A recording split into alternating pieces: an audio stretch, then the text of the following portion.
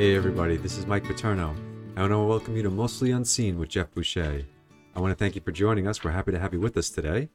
Jeff is the pastor of Mill Pond Church. I want to let you know that any of these segments from our podcast will be accessible through our website at millpondchurchny.com.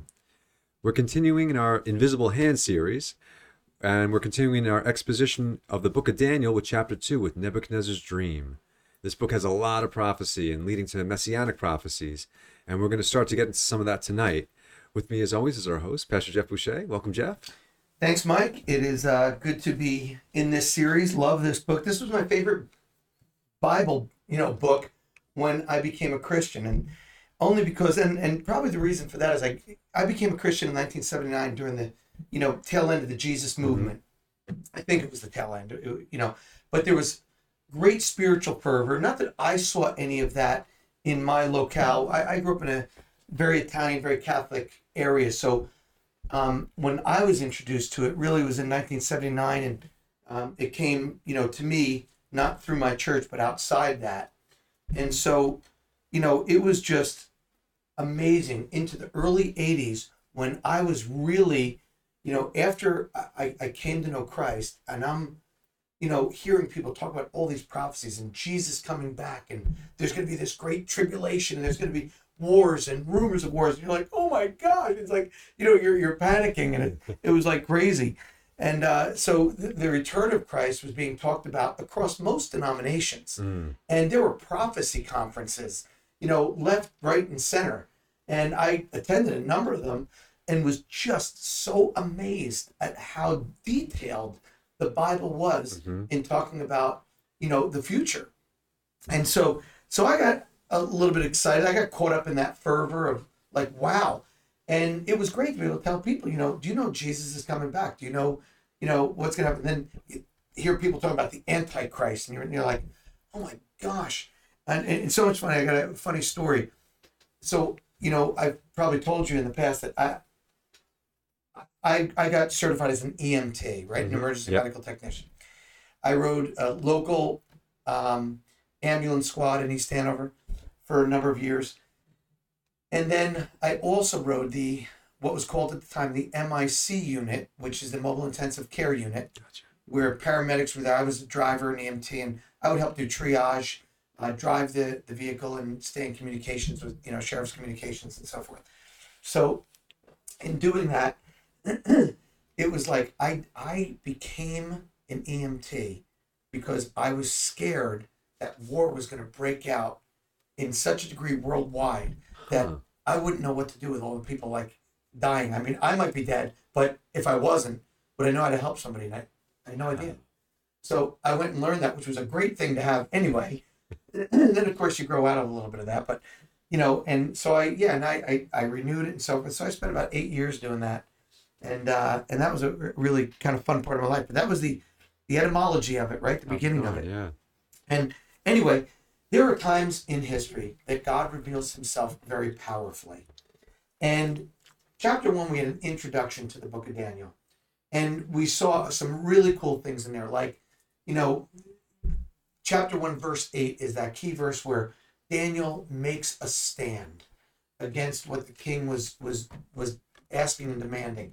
But he was careful, as we discussed, about how to make that demand. And so, but he drew a line. And I love that because there's a great message in that, in this. It says, Daniel determined ahead of time, basically, not to eat of the king's food or drink the king's wine. This was his way to say, you're not going to indoctrinate me to lose even my faith. So he wanted to follow the laws of Moses, and he was going to somehow do this. But he did it in a very diplomatic way. But it is clear he determined in his heart. If many of us did the same thing Daniel did and determined in our hearts before sin ever shows up, that I'm not going to be involved, we'd have a whole different picture of the church today, right? So anyway, God reveals himself powerfully when he needs to change the course of world events. And why would God need to change the course of world events? Because God is effectuating his plan. He is carrying out a plan. And if mankind is not going with the program, God has to show up.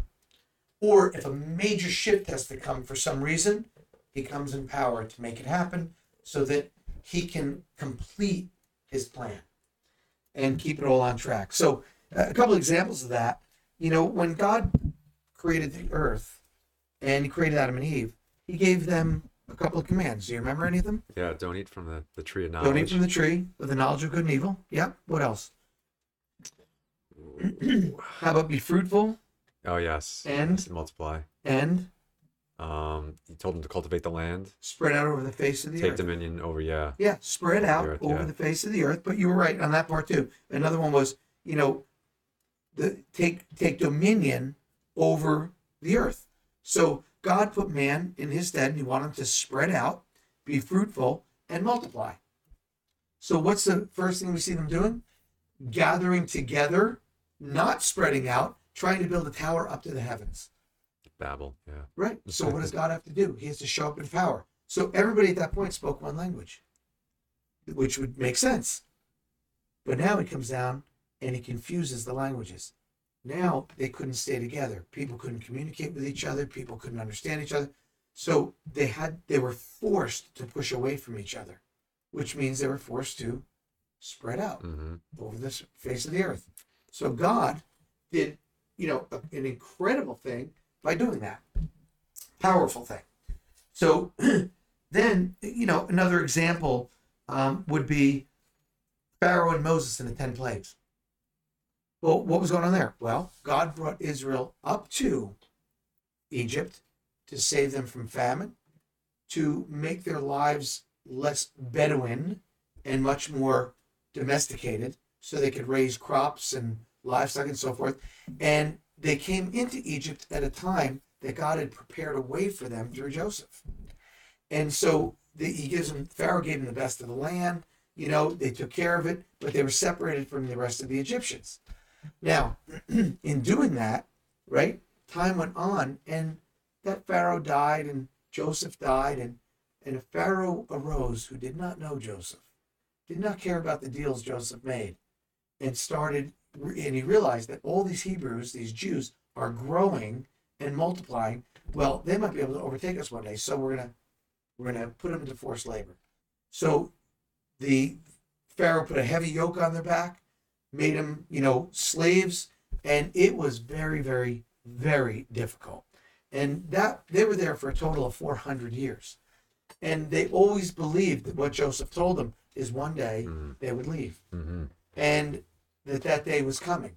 Well, we know that Moses, the story of Moses, I won't get into that tonight, but he grows up in Pharaoh's household, but he's a Jew. And what happens? Joseph one day decides he can't take this. Whatever the deciding factor was, we don't know. But he instead identified with his own people instead of the Egyptians. And he ended up, in defending some of the Israelites, he killed an Egyptian.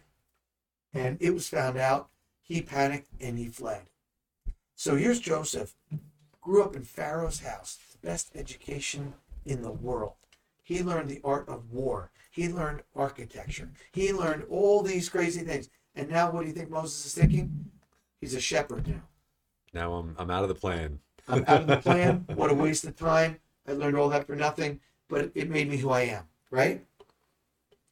So God shows up and says to Moses, after 40 years in the wilderness, I want you to go.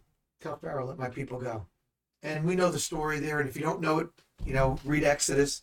But all of us that have read it, we know this, is that God showed up in power through 10 plagues and freed his people and brought them out of Egypt and brought them to the mountain of God, right, Mount Sinai, in order for them to worship and to continue on God's plan of entering the promised land that they were to inherit. So he does it in power when he needs to change things. So world powers, doesn't matter.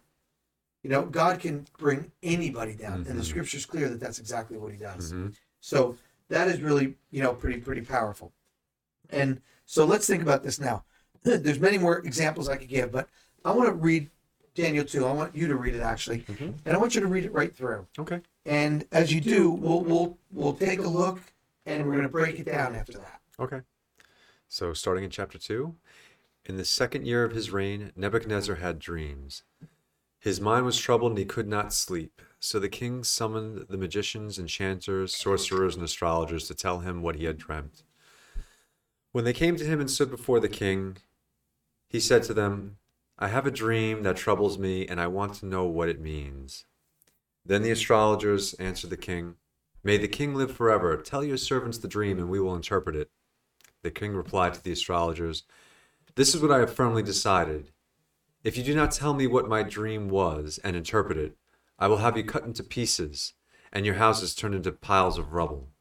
But if you tell me the dream and explain it, you will receive from me gifts and rewards and great honor. So tell me the dream and interpret it for me."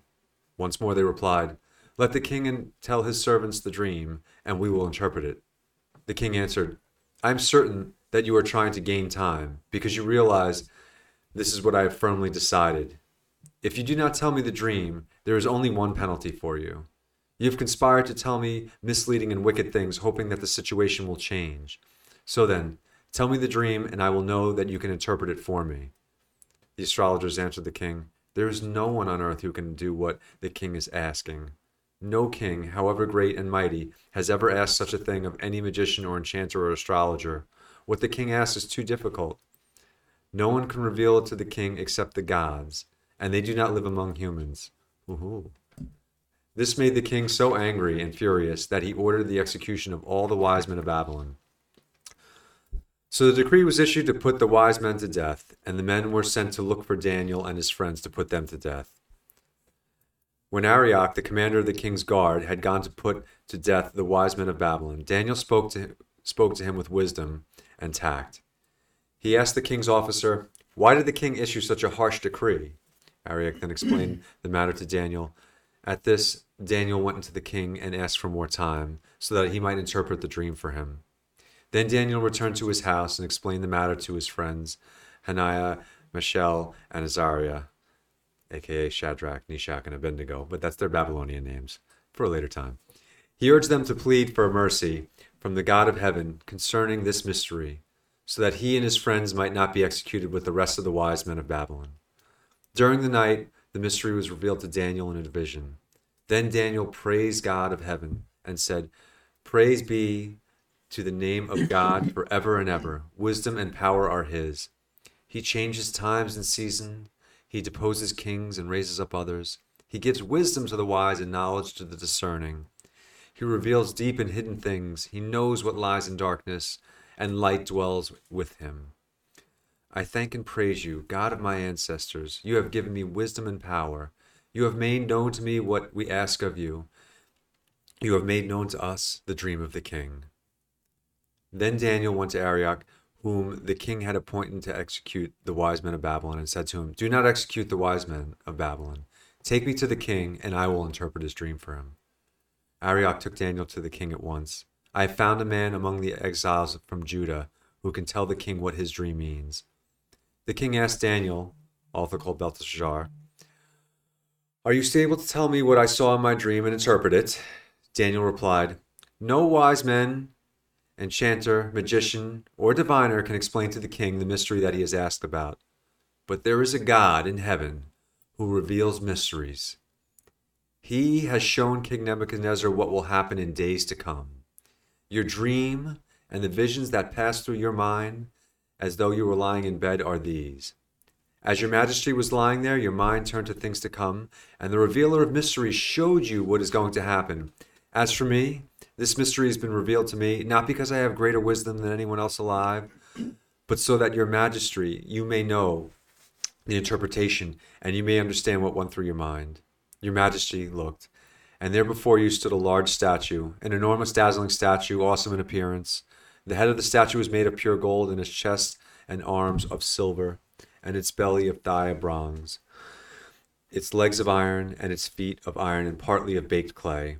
While you were watching, a rock was cut out, but not by human hands, and it struck the statue on its feet of iron and clay, and smashed them. Then the iron, the clay, the bronze, and the silver, and the gold were all broken to pieces, and became like the chaff on a threshing floor in the summer. The wind swept them away without leaving a trace, but the rock that struck the statue became a huge mountain and filled the whole earth. This was the dream, And now we will interpret it to the king. Your Majesty, you are King of kings. The God of heaven has given you dominion and power and might and glory in your hands, and has placed all mankind and the beasts and of the field and the birds of the sky, wherever they live.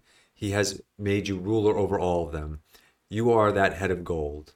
After you, another kingdom will arise, inferior to yours. Next, a third kingdom, one of bronze, will rule over the whole earth. Finally, there will be a fourth kingdom, strong as iron, for iron breaks and smashes everything. And as iron breaks and smashes things to pieces, so it will crush and break all the others. Just as you saw that the feet and toes were partly baked clay and partly of iron, so this will be a divided kingdom. Yet it will have some of the strength of iron in it, even as you saw iron mixed with clay. As the toes were partly iron and partly clay, so this kingdom will be partly strong and partly brittle. And just as you saw the iron mixed with baked clay, so the people will be a mixture and will not remain united, any more than iron mixes with clay. In the time of those kings, the God of heaven will set up a kingdom that will never be destroyed, nor will it be left to another people. It will crush all those kingdoms and bring them to an end, but it will itself endure forever. This is the meaning of the vision of the rock cut out of a mountain, but not by human hands, a rock that broke the iron, the bronze, the clay, the silver, and the gold to pieces. The great God has shown the king what will take place in the future. The dream is true, and its interpretation is trustworthy. Then King Nebuchadnezzar fell prostrate before Daniel and paid him honor, and ordered that an offering and incense be presented to him. The king said to Daniel, "Surely your God is the God of gods, and the Lord of kings, and a revealer of mysteries, for you were able to reveal this mystery." Then the king placed Daniel in a high position and lavished many gifts on him. He made him the ruler over the entire province of Babylon and placed him in charge of all his wise men. Moreover, at Daniel's request, the king appointed Shadrach, Meshach, and Abednego administrators of the province of Babylon, while Daniel himself remained at the royal court. Okay, good reading, a lot of reading, right? It was good. Yeah, it was good. So there's a lot to look at here. So, and like every other Bible study you'll ever do, you're never going to exhaust what you could find in these chapters, right? But we're going to hopefully give people enough to really consider and dive deeper, on. So just a recap of what's going on here. Daniel and his friends. So, and if you didn't catch the first, or the last one we did where we talked about this in the Invisible Hand series, in the beginning, we give a little bit of background. So the King Nebuchadnezzar was the king of Babylon. He comes down, long story short, he comes and he has 3 different times he attacks Jerusalem. In 605 BC, which is the time that we believe Daniel was taken from his home between the age of 14 and 16 years old. He was part of the nobility because Judah was left, and Judah was, had many of the nobles in it because it was the king's family from King David all the way down, all the way through the generations. So Daniel somehow was connected to the nobility, and as well as Shadrach, Meshach, and Abednego. So as they were taken, you have to put yourself in their mindset. The Jews, when Solomon built that temple around 900 or so BC, we're now in 605 BC. We're about 275 years later, right? To 300 years later. And God's presence was in that temple because God came down in the midst of it. So he said, I will dwell in the midst, not in the individual, in the tabernacle, the portable tabernacle, then into the temple itself. So from the time of Moses all the way down to King David, it was a tabernacle. Then King Solomon built the temple all the way down to this moment in history. So the Jews never thought this temple could be destroyed because God would protect his own temple. Even if the people, got worse in their behaviors, God would never do that. They were wrong. God promised through Moses that if the people continued to sin, he would raise up foreign kings and bring them against them. So, and God had done that. In fact, the 10 tribes, right, of Israel were taken captive 120 years or so before this, and in 722 BC by Assyria. Babylon ended up with the Medes conquering Assyria, and then Babylon now is in great power, attacking Egypt from time to time, and every time they do, they got to come through that area. So this is what's going on. Daniel's taking the first deportation. Then there's the second one. Then on the third one, Nebuchadnezzar destroys the temple, takes all the articles of gold and silver and bronze and everything out of the temple and brings it to the temple of his God, showing all people that whose God is bigger? Nebuchadnezzar's. Now, it would be easy for a person in that day, for a Jew, to think Nebuchadnezzar's God is bigger. Because how did this happen? They may not have yet fully understood it was because of their sin.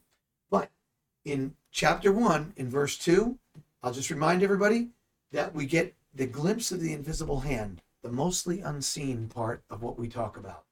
And what was it? It wasn't the King Nebuchadnezzar came and took him, but what does that verse say, Mike? And the Lord delivered Jehoiachim, sorry, my eyes. My goodness. King of Judah to his hand, along with some of the articles of the temple of God. Who delivered him? The Lord. Delivered him to Nebuchadnezzar's hand. Mm-hmm. Now, does Nebuchadnezzar know that? Nope. No.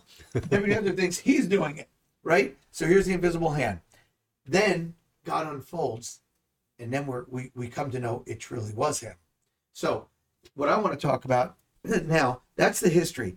You know, hundreds, thousands of people were deported, ultimately. Temple destroyed. Other people moved into that area. It is over. It is done. And here they are in Babylon, again, under, the mighty hand of another people group, and they are just beside themselves. Okay, that's where we pick up. Nebuchadnezzar wanted to totally indoctrinate them, change their language, change their understanding, change everything, change their names, get rid of their gods and make them follow the Babylonian gods. Daniel stands up in chapter 1, and now we have something going on here. So the king introduced an educational period of 3 years, kind of like college. And all these nobility were put into that class, trained for 3 years, and then they would be tested at the end. And it says that at the end of chapter 1, they were tested, and none were found like Daniel. The king himself tested them. And none were found like Daniel and Shadrach, Meshach, and Abednego. They had a lot of wisdom.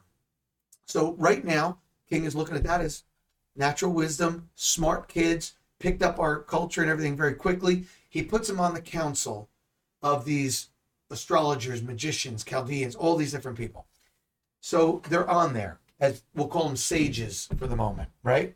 Whatever we want to say. So Daniel, in the midst of all this, right, or the king rather, has a dream. And that dream is so powerful, the king can't sleep. And he is just beside himself. So he calls all the council in. That could be anywhere from 60 to 360 people. And of all different kinds, soothsayers, diviners, and all kinds of, people that read omens and, people that read the stars and whatever it is. And the king gives him a challenge.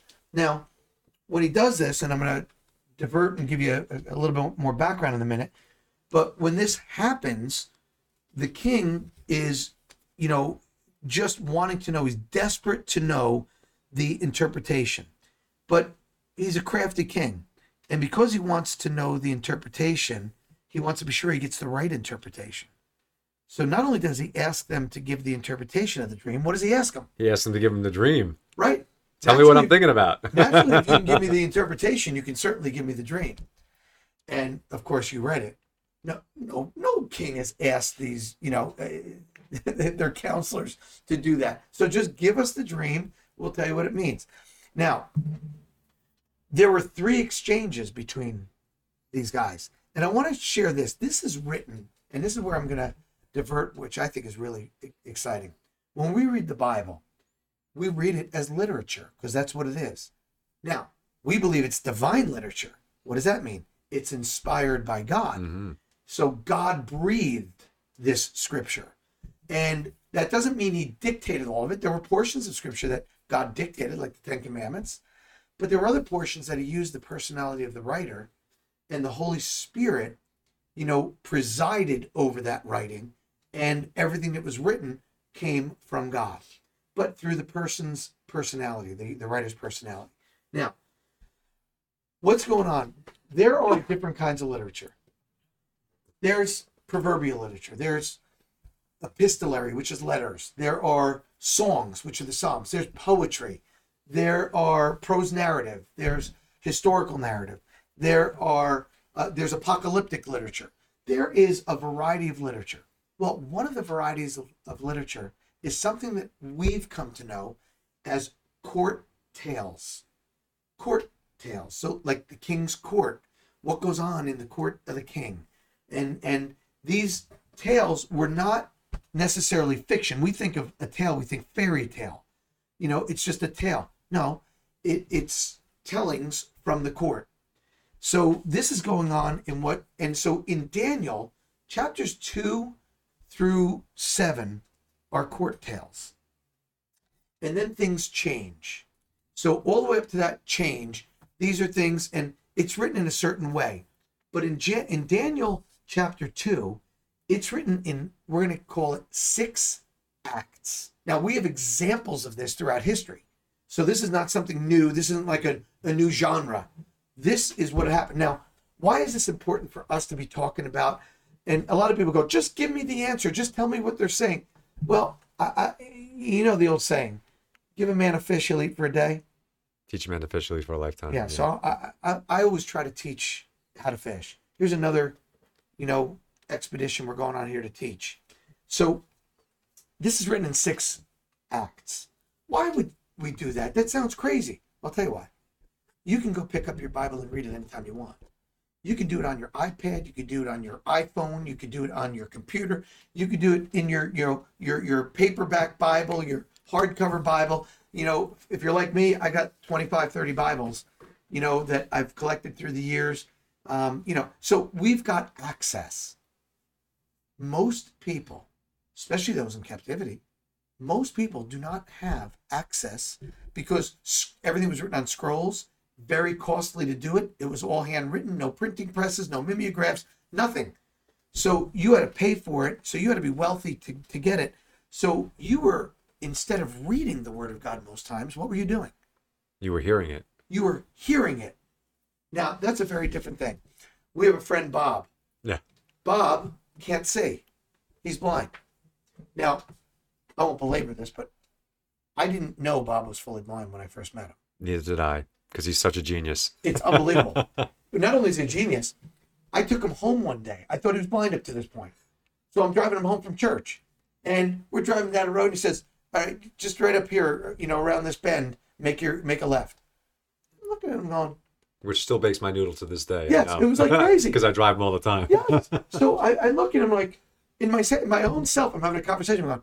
Oh, I guess he's not, maybe he's legally blind, but he can see some things. And so we're going, and he doesn't act blind. He doesn't, he walks with a stick, to guide him. But you're thinking, okay, he just uses that. So then he goes, yep, I'm ready to slow down, come around the back, slow down, make the left. I'm like, okay. I drive up. He goes, okay, just go up. It's going to bear to the right up here. And so I'm following it up, and he goes, okay. And then he goes, okay, right up here, it's your next left. So I'm like, okay. So I make the left. He goes, yep, just drive to the end. I'm on the left. I said, all right, Bob, thanks. I go back and I talk to Pastor Jerry and said, Jerry, can Bob see? Because can I see? He can see, right? He said, no, Bob's blind. And I'm like, wait a minute. I just drove the guy home. So I remember talking to Bob about it. Bob, I got to ask you a question. And he just smiled. He goes, I feel the road. I'm like, you what? He said, I don't have use of my eyes. Now, it dawns on me immediately because I know something about senses. Mm-hmm. I said, I know what's happened. Because you lost one of your senses, other sentences are heightened. So he says, yes, I can feel the road. Something maybe you can't do at this point, but if you tried, if you couldn't see, you would. And so I start thinking about this. I'm like, it's amazing. So now you can't read this stuff. What does it do? It heightens the other senses. Mm-hmm. And also, God is superintending over all this. Yeah. So there's literatures, types of literature. God uses man's brains as well. So this was put into what's called court tales. Now, this one happens to be 6 clearly laid out different acts, like the acts of a play. And I want to walk through them with us. Here's the first one. It's the failure of the Babylonian sages, the wise men, to interpret Nebuchadnezzar's dream. And that's 1 through 13. That's verses 1 through 13. So write this down if you're listening. Write it down and then go back and look at this. So what's going on here? Well, something happens here. There's a conversation between the king and all of the wise men the Chaldeans are representing.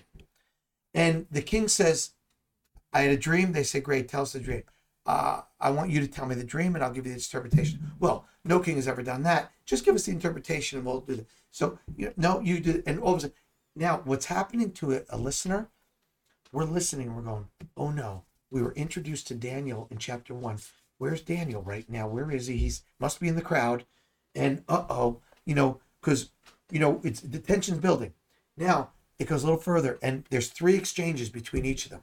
On the final exchange, and each time it gets a little more intense, right? And the king is now saying, you're bargaining for time. You're doing this because you've been lying to me. You can't do it. And he already laid it out. Tell me my dream and its interpretation.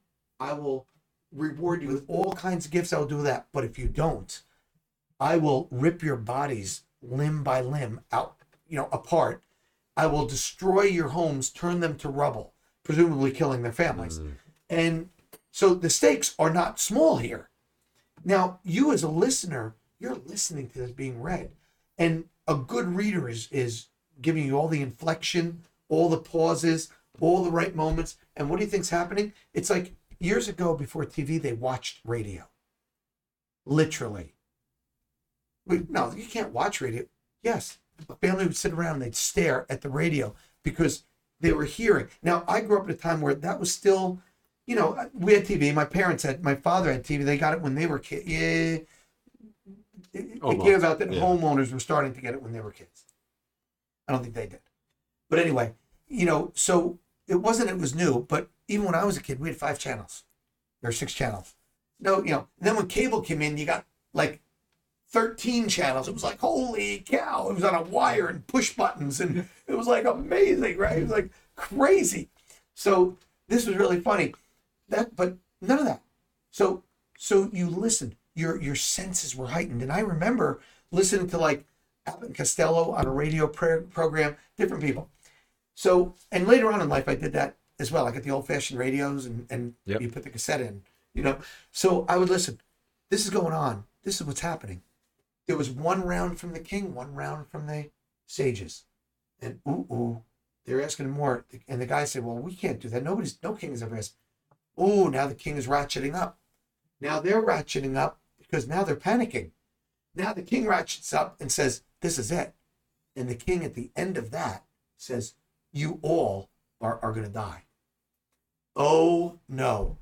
That was verses 1 through 13. Mm-hmm. You know what the people are thinking at the end of this? Oh no, how will the hero escape death? How will Daniel get out of this? Where is Daniel? So now we pick up in the second section. Second section, we're going to call, Daniel seeks and obtains the king's content and interpretation.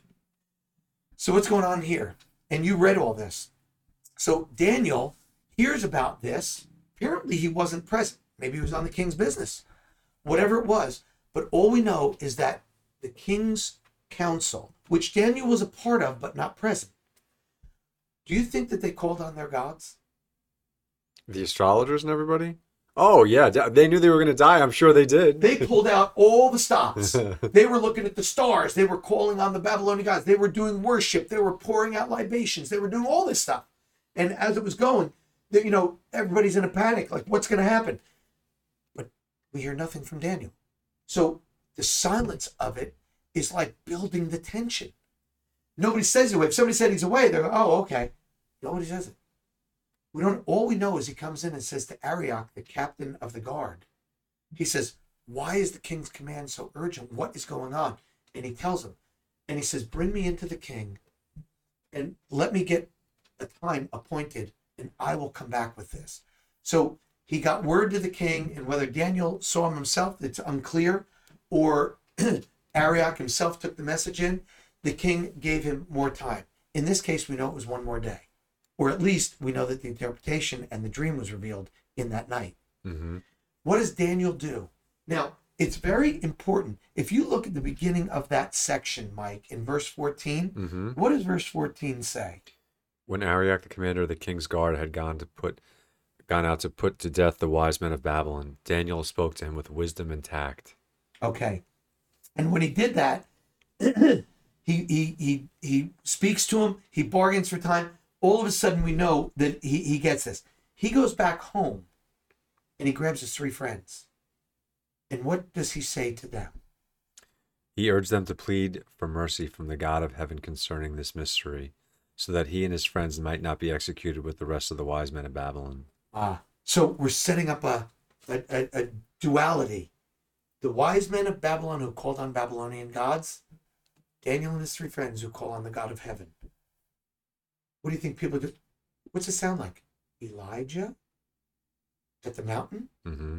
Gather all the prophets of Baal. You call on your gods. I'll and what put on happens? mine. And the lightning comes They down. call on and their gods. vaporizes them. It doesn't work. Then he's up. Right? So people are thinking about this. They know of this history. Well, you know what? Who else tried to do this? Pharaoh's magicians. And they were successful a little bit and then failed completely and utterly and miserably. So much so that God says he judged all the gods of Egypt. And on the last one is when God says that's what he had done. And on the last one, who was also considered a god? Pharaoh was. Pharaoh was. And so what person, what army, what god, what person could walk into Pharaoh's house and kill his son? Which would technically, to those people, be the next god. That's right. He was going to grow up to be the next god. So who just killed God? God killed him. God walked into his house. And what was that? That was the death of the firstborn. So God demonstrated, he laid out the judgment on all the gods of Egypt, including Pharaoh himself. So this is in the mind of the Jews, but they're in a really big bind right now. Why are they in a bind? Because this is the worst that's ever happened. The temple itself was destroyed. You know, we reigned, King David reigned. He brought us the greatest peace the world has ever known. And Solomon enjoyed that peace. And then things fell. And so this is like a build-up. And you're getting, so Act 2 comes where Daniel goes in and obtains the content of the dream. What happens? In the night, it was revealed to them. But now, and this is crazy, a new tension starts to build up in this section. Guess what? He didn't tell us the dream. We don't even know if he knows the dream, because in that section, it says, go tell the king, I have his interpretation. Arioch goes in, and what does Arioch say? So the third section is Daniel witnesses to the God who reveals mysteries, right? Mm-hmm. So he witnesses on what God told him, and he reveals mysteries. So what does 24 say? Verse 24. Then Daniel went to Arioch, who the king had appointed to execute the wise men of Babylon, and said to him, do not execute the wise men of Babylon. Take me to the king, and I will interpret his dream for him. I will interpret it. What did the king ask for? He asked for the dream. Now now you don't know the rest of the story. You're listening audibly. Now you're going, oh no, did Daniel He didn't get even it do the wrong? right thing. Right? Did he get it wrong? So you're now back on the edge of your seat. And then what does Arioch say to the king? He says, I found a man among the exiles from Judah who can tell the king what his dream means. Means what his interpretation is. But he says something key in that sentence. I have found a man among the exiles from Judah. You already had all the people from Babylon and all the countries represented. But now, this one wasn't there. Now, we come in. I have found one among the exiles who can give the king his interpretation. Now I'm grabbing my head because I'm thinking to myself, wait a minute. He's only going to give the interpretation. If he goes in there and gives the interpretation only, everybody's getting executed. So the tension is building. And this is intentional in the genre of literature, in the way it's written. Because he wants... Now, do you remember stories that are told like this? Yeah. Oh my gosh. You'll go home and repeat this at the dinner table, right? Because it's so powerful. And we just had you read right through it with none of this stuff. Now, if we went back and read through, right? Learning these, a completely different read. and pretend you're not reading it, you're hearing it. Have someone read it to you, or you read it to someone with this knowledge. So now Daniel witnesses that, right? Then we get to Daniel recounting the dream. So what happens there? Read the first verse of that. And that would be, sorry, Mike. 31. That would be 28. Okay. B, the second half of 28. Okay. Sorry. Your dream and the visions that passed through your mind, were you lying in a bed, are as these. As your majesty was lying there, your mind turned to things to come, and the revealer of mysteries showed you what is going to happen. Okay. Now, we're thinking he's about to reveal the dream. Now, a new tension builds. Why? He takes a hiatus. He doesn't get into the dream. We're thinking he's going to get into the dream. What does he do? He tells him that who revealed the dream to him. He stops and pauses. That's going to be really important. And he says, I want you to know something. And this is the crux, the middle of things. And he says, I want you to know something in that whole section. What does he say? He agrees with the Chaldeans. That no one, no magician or diviner can. But he said there is a God in heaven who reveals mysteries. Yes. So none of them could do this. I agree with them. You've asked a very big lift for them. They couldn't do it. They can't do it because those gods can't answer. But there is a God in heaven, the God, right, in heaven, that can reveal mysteries. Well, now we're all sitting on the edge of the seat going, we know, but did you get the dream? Did you get the dream? We don't know that yet. And he says, let me tell you first who gets the credit. And he goes into this great blessing from God. But there's a very powerful piece in this section. And if you read that section in Daniel, and I'm going to pull it up because I got to remind myself of the exact verse. But if you go to the section that he's doing this in 21 to, the end part, he actually says that, well, first in his prayer, sorry, I'm going to back up. I skipped over this.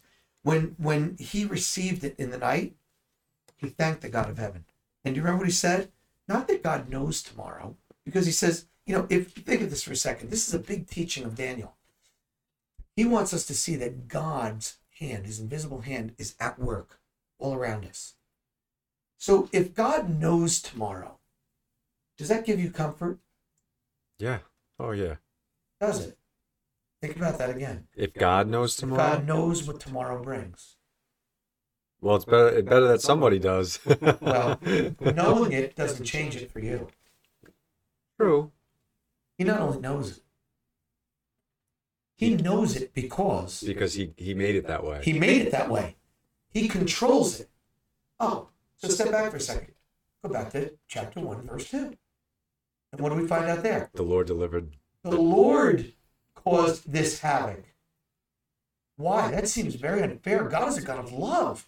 God is a God who wants to bring us blessing. He's a God of truth also. He's a God of truth, and he's a God of justice.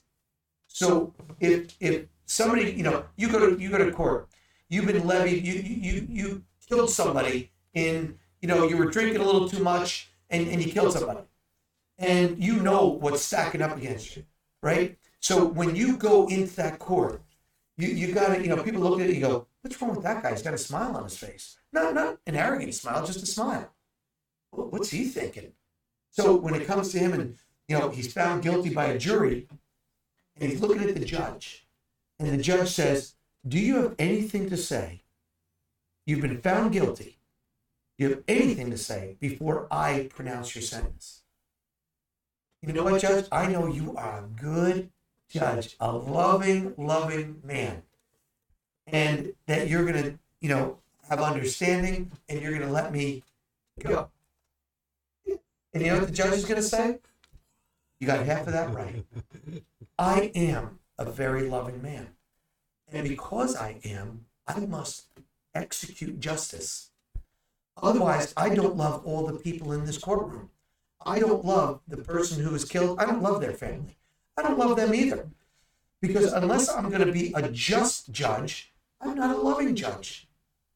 But yet somehow we think when we get to heaven, God's just going to go, come on in, So unless people understand that they've broken the laws, and those laws are God's laws, and God is a just judge. Is God loving? Yes. So loving that he gave us his son, that we wouldn't have to spend eternity separated from him. But there's something that has to happen with that. We have to understand we broke God's law.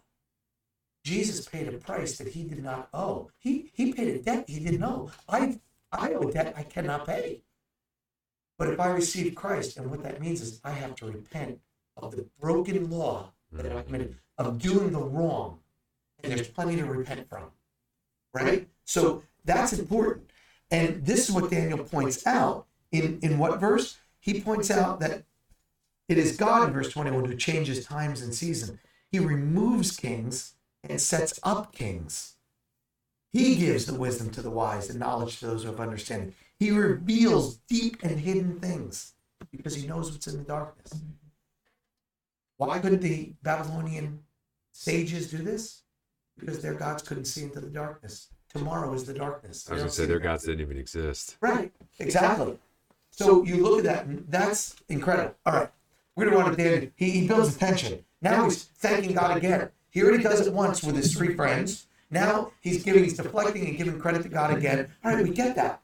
So now, look at what happens. It goes to verse 36, where Daniel interprets the dream. Now, because we don't have enough time, I'm going to cut to the chase on some things. He cuts in here, and because of this, he basically starts giving the interpretation. He talks about who the head of gold is. Who is it? It's him, King Nebuchadnezzar. And he says to the king, which is really, really powerful, and I'll have to look at the verses to see what I want you to read there, but we're in verses 36 to 45 in this section, okay? And then when Daniel begins to interpret this, he tells the king that he's the great image, right? Or that he saw a great image. And then when he goes to explain it in verse 36, he tells him this was the dream. And now we will tell you the interpretation. Him and his three friends. You, O king, are the king of kings, right? To whom the God of heaven has given the kingdom. So read verse 37 and 38, Mike. Your Majesty, you are the King of kings. The God of heaven has given you dominion and power and might and glory. In your hands he has placed all mankind and the beasts of the field and the birds of the sky. Wherever they live, he has made you ruler over all of them. You are that head of gold. Okay. You know what Daniel says? I love how he prefaced that. Daniel is basically saying this. King, you took the temple down in Jerusalem. You believe that you overtook God. You believe that Marduk and about all these other gods gave you victory and gave you success. Here's your dream. Now let me tell you what it means, because the God who reigns supreme is the one who has revealed the future to you. You are the king of the head of gold in that image. And what you just read was what? It is God who gave you the authority. God who put you in this place. It is God who has extended your power. It is God who has made you the head of all these people groups, not you. Now, that's pretty frightening to say that to a king. Perhaps not, though, when you're the only one with the answer. Mm-hmm. And so he says this boldly to the king. But notice, he doesn't give you an interpretation of the next three kingdoms. None at all. He talks about the first kingdom, Nebuchadnezzar. He doesn't talk about, the arms and chest of silver, right? The abdomen of bronze, the legs of iron, then the feet of partly iron, partly clay, which is still a part of that kingdom somehow. But then there's a fifth kingdom. The kingdom of the rock. Now he talks all about this. So when you see something like this in literature, you know that the first part and the last part are the two most important things. This is what he's expounding on. Right? So he expounds on that. And what does he say? King Nebuchadnezzar. And this is the final part, right? When he interprets the dream toward verse 45. And what does he say about that rock? He says, This is the meaning of the vision of the rock cut out of a mountain, but not by human hands. A rock So what does that mean? that Not by God human did hands. it. This is God's doing. So go ahead. That a rock that broke the iron, the bronze, the clay, the silver, and the gold to pieces. Yes. So that rock is going to come from somewhere. It's got divine origin. It's going to hit that image on the feet, and all the kingdoms will collapse. Oh, wait a minute. I thought Nebuchadnezzar did collapse and he fell to the Medo-Persian Empire. Then the Persians elevated themselves. Then they were taken on by Rome, and Rome conquered them. And then, well, how is there another king? What do you mean all five? Because he brings an end to all earthly rule. There is no more earthly rule. So all those kingdoms now have come to an end, meaning man's rule on earth has come to an end. And he gives him that, right? So you look at that and say, holy cow. Then what happens to that kingdom, that rock? Then well,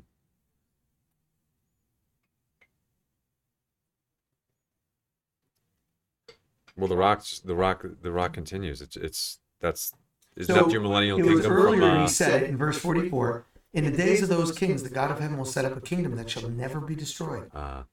So what is the kingdom? It's eternal. Who set it up? God did. So it's divine origin. So it says that kingdom will never be left to another people, except God's own people. Okay? So that's all believers in Christ today. And what does he say? He will bring them to an end. He's going to bring an end to earthly rule. So we just ticked off 4 or 5 things right there. Right? He's going to bring them to an end. And his kingdom, its king, shall stand forever. Now, when you look at that, Jesus is called the rock throughout Scripture. Mm-hmm. God is called the rock, right? So it says that he would do this. And he says, this interpretation, okay, is trustworthy. Final thing, Nebuchadnezzar honors Daniel and his God. So many people have interpreted this as, this is so exciting. He came to know God, and now he's a monotheist. He's following only one God. Doesn't say that. Doesn't say that at all. In fact, we're going to find out later that's not the truth. What he does declare is that your God is the biggest God. He's the one with the most power. He's the one, you know what? I'm going to declare that everybody, that Daniel's God is the Lord of Lords and the King of Kings. And we're going to, offer sacrifices, or incense, burn incense to you, Daniel, and pay homage to you. And the king himself kneels down and bows down to Daniel. Why? Because that was a feat that no one could do. He had to hear from somebody up above. So the king is doing this. So we get this unbelievable picture. The tension has built. The hero has been saved, right? And now it's like, wow, until chapter 3. Yeah, I was going to say, I love how fleeting it is with Nebuchadnezzar, right? Here's another great thing before we end this, and then we'll take any questions, right? And some comments here for a few minutes. Wow. You're sitting on the edge of your seat. You're listening to this. You got a 6-act play, and the tension kept building. You don't know what's going to happen. And right when you think you got it solved, a new problem arises, or a new tension is introduced. All this happens, and it's going on. And now we see he talked to King Nebuchadnezzar, the head of gold, and he talked about this other kingdom. And as he's thinking through this and doing this, Daniel, escapes. It's awesome, but it was a man of Judah who did it. And God wanted that to be known. So his invisible hand made it so Daniel wasn't present at the exact moment that the king needed this done. And then the tension builds between the conversation, the 3 exchanges with the Babylonian, clerics, we'll call them. And they call on all their gods. And the tension builds, and oh my goodness, Daniel's going to get killed too, because we know he's one of the wise men. Then Daniel bargains for time. God reveals the dream. God is setting this up behind the scenes, isn't he? Mm-hmm. Right? And when you think of that, it's just incredibly powerful. So, thoughts? Listen, I love all this. There's so many relations to Scripture in this, between, how someone who's in exile and considered nobody becomes, the Lord brings him up, right? The Lord's hand in deliverance. Yes. I mean, so many examples in the Bible. Jesus himself, who came of meager means, right? Even the prophecy of, the hand cut from rock. Jesus is called the rock, and yet he alludes to it in Matthew 21:44. Anyone who falls on this stone will be broken to pieces. Yes. Anyone on whom it falls will be crushed. So what Meaning happens that in this one? God controls it all. There is nothing that can stop the rock of God. That's exactly That's it. why I love And how that's the picture you just gave. Like when we see that in the New Testament, this is an allusion to Daniel. That, that Christ is the rock, and if you humble yourself and fall on the rock, you will be broken, meaning humbled. But if the rock falls on you, you'll be crushed. And that's the two positions that are for all time, right? There's those that come to faith and those that don't. Those that are arrogant and say, I'll make my day in court and I'll tell God why I'm okay. And God doesn't need you to tell him anything, and there won't be that day in court because God knows all things. So not going to happen. So, wow. So he talked about the beginning and the end, but what was the purpose of giving Nebuchadnezzar the dream? Daniel says it. so that he could see so that the mysteries could be revealed by the Creator to him. So that he could know the future, that he could know the mystery.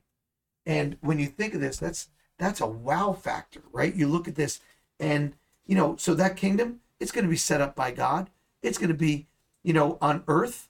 It's going to end all previous, earthly kingdoms. It'll be indestructible, so everlasting, right? It's always going to belong to the people of God. It's so funny because as obvious as the wake-up call should have been to Nebuchadnezzar, not that we don't miss like the obvious too sometimes, as obvious it should have been like, oh yes, this is God and he's doing this. He still missed it until later in the book. And that's not, you know why I'm not surprised by that?